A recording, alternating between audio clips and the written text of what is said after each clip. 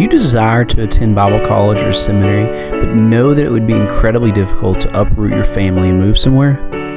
Maybe you desire to attend seminary, but you don't want to leave your local congregation.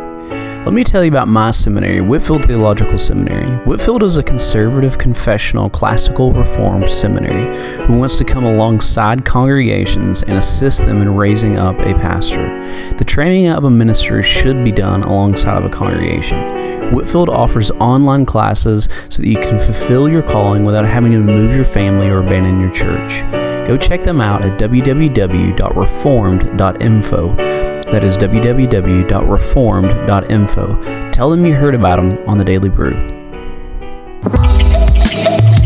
We at the Daily Brew take the Bible and the study of it very seriously. Have you ever wondered where we or our special guests go when we want to dive into God's Word more deeply? We go to Logos, the best Bible software available. From in-depth word studies in the original languages to commentaries from scholars, both new and old. There are lexicons and grammars and sermons and collected works of heroes of the faith, and even ancient texts for the serious Bible students. Never before has so many great tools been bundled together into one software. To learn more about this incredible ministry, call 888-390-7341.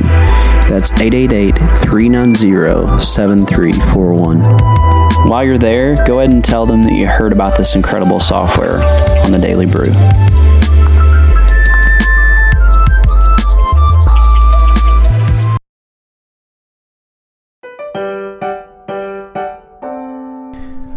Listen up, Daily Brew subscribers and listeners. I want to tell you about our newest partner, Audio Blocks and Video Blocks. They're an incredible resource if you're looking for background footage, background audio. We use them for all our video and audio needs. If you're needing background clips, if you're needing short footage for any video that you're making for your business or your church, or just looking for background noises for putting something together, they have everything you need, a huge selection. You have to go check them out. Go check them out at audioblocks.com or videoblocks.com.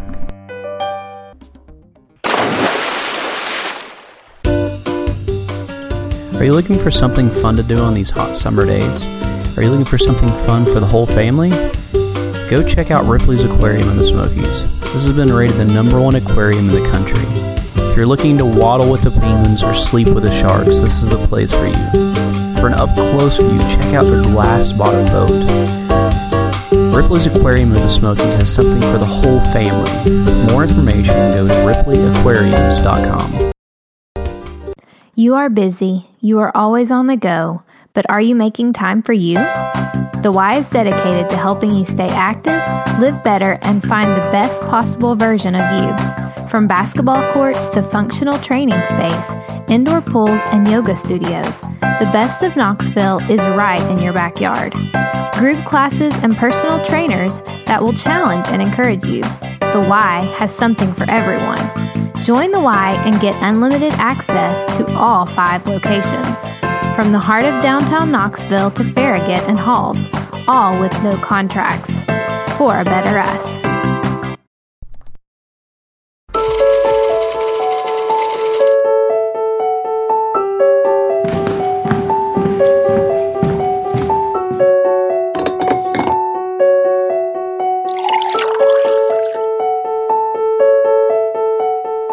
This is the Daily Brew.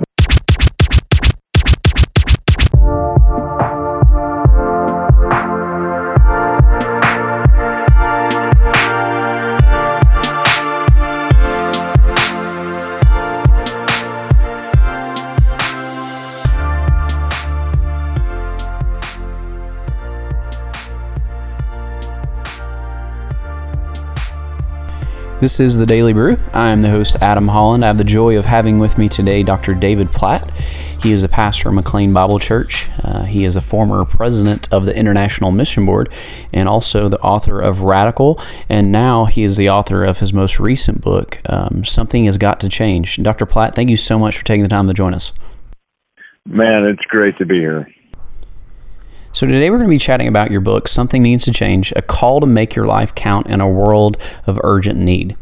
Now, the book goes through, you're traveling through the Himalayan mountains, and you're discussing different things you encounter along the way, different stories, people, and situations that you encounter. Why do you think it was important for people to hear this message, or why do you think it was important to write this book and share these stories?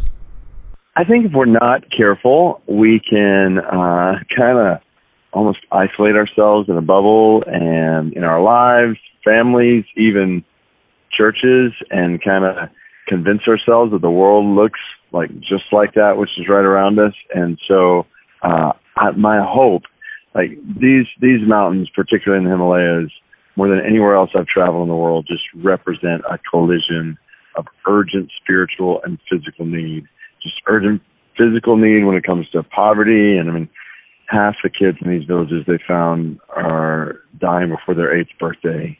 So just urgent physical need, the way traffickers prey on poverty in those villages and just all kinds of horrible ways. And then urgent spiritual need. I mean, most, if not everybody I've met in those mountains has no knowledge of Jesus. Like I'll say, hey, what do you know about Jesus? And they say, who's that? Like, they've never heard his name, never heard the good news of God's love in Jesus. So all that to say, like, that starts to cause you to wrestle with all kinds of questions and to start thinking through, okay, how can my life be a part of affecting change in villages like this? And so whenever I've come back, like, I just want to take as many people as possible into those mountains. Obviously, that's not doable. And so that's my attempt in this book, is kind of bring those mountains to us to help us wrestle through, like, urgent need in the world and think through the part that God's called us, every one of us, to play in making his love, his hope known in a world of urgent need. So I think that kind of exposure and wrestling and action that comes from that, I think is necessary for all of us in the church and just everyone who says they're a follower of Christ, like, to come face to face with what that means in a world of urgent need. I think that's why this book is so helpful and needed. I've always enjoyed how your writing style, how you teach theology from a story format. In the book, you discuss a lot of deep theological questions a lot of people have. One of those questions that you discuss is the problem of evil. How is it, now you don't word it that way, but the concept is, how does all sovereign and good God exist and evil be present in the world? So if God's in control and he is good, then how is there evil in the world? So you discuss that, and you discuss several other topics like this. What are some of the other topics that you discuss in this book like that? Yeah, that's part of why I wrote the book. I just want to, like, come out from behind, even the stage where I preach in a church here in Metro DC, to say, and I open up my journals in the book just to say, I wrestle with, struggle even with things I preach and truths I believe, like, okay, in light of what we were just talking about, like, why, God, would so many people be born into such earthly suffering only to move on to eternal suffering without Jesus? Like, I don't. There's a lot of things that, I mean, wrestling with that question. It's one of the many questions that I try to just bring up in the book and just share my journals as I'm wrestling with this. Like, why, God, why? And then to let those why questions lead to what questions. So, okay, some things, and so I don't feel like some of those questions we can just put a tidy bow on, but they can lead us to say, okay, well, what does my life need to look like if God's word is true and these are realities in the world? Then what does that mean for my life, my family, the church I'm a part of? And I want to just, that's one of my aims in the book, is just to help people wrestle through those questions that I think we just can't avoid. One of the things I enjoyed about the book is it's almost like an apologetic for lay people. I think that's very helpful. I really want to try to equip people along those lines, and to be vulnerable in my own heart to say, hey, like, I'm a pastor with all kinds of seminary degrees and whatever, and I wrestle with these things, like, so let's wrestle through them together and think about what this means. both for understanding God's Word and then for understanding our purpose in the world. Questions like this and curiosity like this are not necessarily bad things. They should encourage us to dive into God's Word and to look to see how Christ offers us hope in the midst of these difficult things. That's right. The book is focused on all of your experiences on these trails in the Himalayan mountains. Now, most people, the majority of people within the church are not going to get an opportunity to go to these Himalayan mountains. So how does the book speak to people who may never get an opportunity to go experience these same things that you experienced on the trails? Like, how does the book speak to stay-at-home moms who are striving to be faithful at home, or the guy who works his 9 to 5? How does this challenge them to have an impact where they are and in their culture, in their environment? How does this speak to them and challenge them to make an impact where God has called them to be? Yeah, that's a great question. And that's exactly what I'm trying to hit on in this book is and I've seen this whenever I've taken people into contexts like this overseas, places like this, and then come back and then kind of process through, listen, let's open our eyes. Like, we have needs right around us and ways that we can be involved in addressing urgent spiritual and physical need, like right where we live. And I've seen some of the most fruitful ministry and outreach and just all kinds of things started locally as a result of having our eyes opened globally. And so that's part of what I try to do in this book, is just say, okay, like, open your eyes right around you. Where's even urgent spiritual need, like, people's greatest need is the gospel. Like, you can be a part of meeting the most urgent spiritual need, like today, in conversations with people who don't know Christ. And then to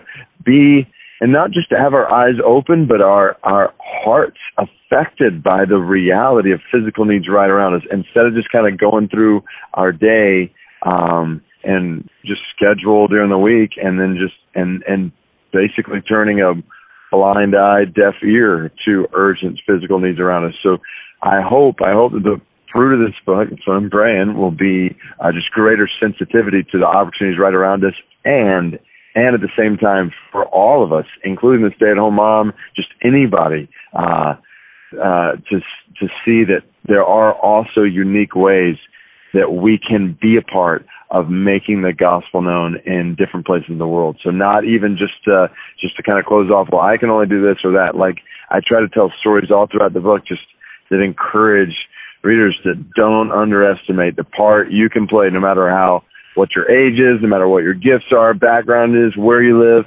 Don't underestimate the part you can play in affecting a world of urgent need, because God has designed your life to count for His glory in a world of urgent need. So open eyes to right around you, and then don't underestimate what God might use you to do far from you. Absolutely. I've always enjoyed Francis Schaeffer's book, There Are No Small People, because one of the points he stresses in it is that because we're all created in the image of God, there are no small people. In the mind of God, we're all image bearers of God. So therefore, the grocery store clerk is just as valuable as the CEO. We are all significant. We are all called into God's mission. It may look different for different people, but everyone is significant, and everyone has a role to play in the mission of God. And that's one of the things I try to emphasize, just like focusing on, like, there are so many things that, as I meet different people on the trails, that people are doing, that God has gifted them to do, that are so different from me, that they are able to do, that are very different from what I'm able to do. That's the beauty. God, just in His creativity, has wired us in different ways, gifted us in different ways, and blessed us in different ways. But all in these unique ways that can all resound to His glory. Amen. God has called us all to mission, no matter our age, gender, social, economic background. We've all called into the mission of God. So I want to take a turn away from the book. We always try to toss in just some practical advice or practical help for our listeners. We have a lot of pastors who listen into the show. So you being a pastor of a local church, what are some practical ways a pastor can help create a culture of discipleship within his local church? So what are some things a pastor can do to help encourage and motivate discipleship within the local church? Yeah, that's a great question. All right, so, how do I answer that succinctly? Here's the way I think I'd put it in summation. I would say like air war and ground war. Like air war, and so I'm thinking like preaching, casting vision, constantly talking about this is what we do as a church. Like we make disciples. It's what Jesus has called us to do. And so that language and defining that, like really teaching, what does that look like from God's word, and constantly bringing it back to that. I mean, I just think about whether it's last Sunday and my preaching just was sharing about here's how disciple making is happening in this way or that way. Remember, this is what we do. And I kind of go through. We share the gospel. We're seeing people baptized. We're teaching people to obey everything Christ has commanded us. And here's where some areas where we need to grow in this way or that way. So that's last Sunday. This last Wednesday night, we have a congregational meeting. And so we walk through, like our mission statement, we glorify God by making disciples and multiplying churches among all nations, beginning in Metro Washington, D.C. And I highlighted different ways how disciple making is playing out. People sharing testimonies of